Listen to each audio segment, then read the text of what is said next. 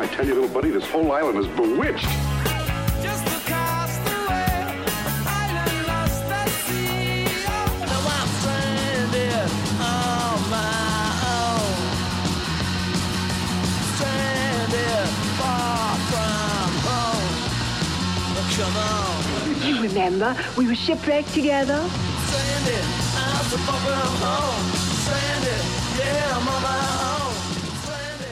Welcome to this bonus episode of Sound Opinions. I'm Greg Cott. My co-host is Jim DeRogatis. We have got so much music we love to talk about, to think about, to play, get lost in, put the headphones on, and find ourselves swimming out to a desert island and say, just imagine a jukebox full of every great song ever made. Yeah. Jim, that's the concept behind Sound Opinions Desert Island Jukebox. You're going to have one for us. Can you give us a hint on what it's going to be? A little hint. Yeah, Greg, this is an incredible song, the best song written by a musician that I was personally close to, as well as being a huge fan of, and we recently lost her. Can't wait to hear that, Jim, and we're going to hear more about that in a minute on Sound Opinions.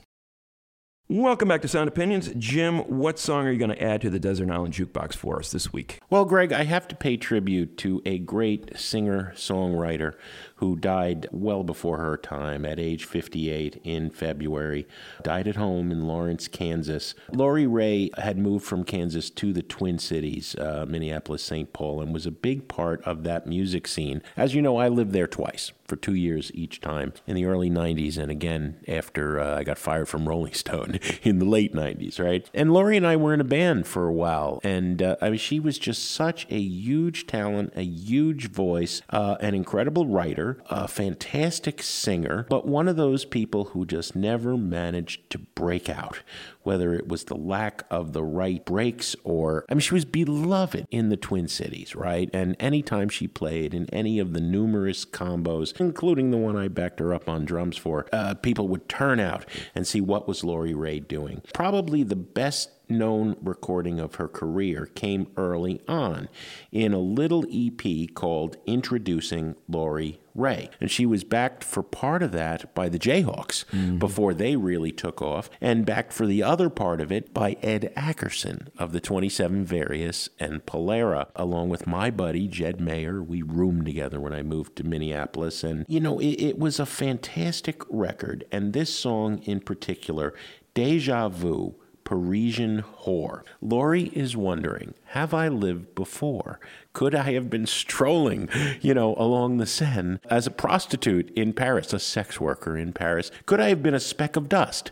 Did I exist at all? And where will I go next? Will I have another life after this one? I hope that 3 or 4 or 8 or 10 musicians hear me play this song and say, my God, that's a brilliant piece. I'm going to cover Lori Ray. As I said, died at age 58. She had a husband who was devoted to her. She was harder on herself than anybody should be. It's been a tough year for a lot of people, and certainly it was a tough one for Lori. But those of us who knew and loved her and had the privilege of making music with her always hoped there will someday be this Lori Ray renaissance of this brilliant artist. Deja Vu, Parisian Whore by Lori Ray. Maybe I've lived before, maybe as a Parisian whore, or maybe as a little piece of dust. I guess that I'm just not that sure.